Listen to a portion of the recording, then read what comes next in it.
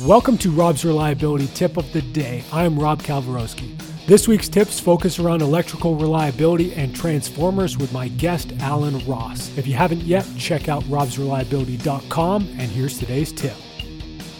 That's the life of the transformer is the life of the paper, and there's no doubt about it. You don't really ever, there are 2 or 3 facilities left. We actually at one time owned 3 facilities that rewound transformers. So yeah, if it's a unique class of transformer and you take it out of service and you take it to a rewind shop, Solomon or Southern or Ohio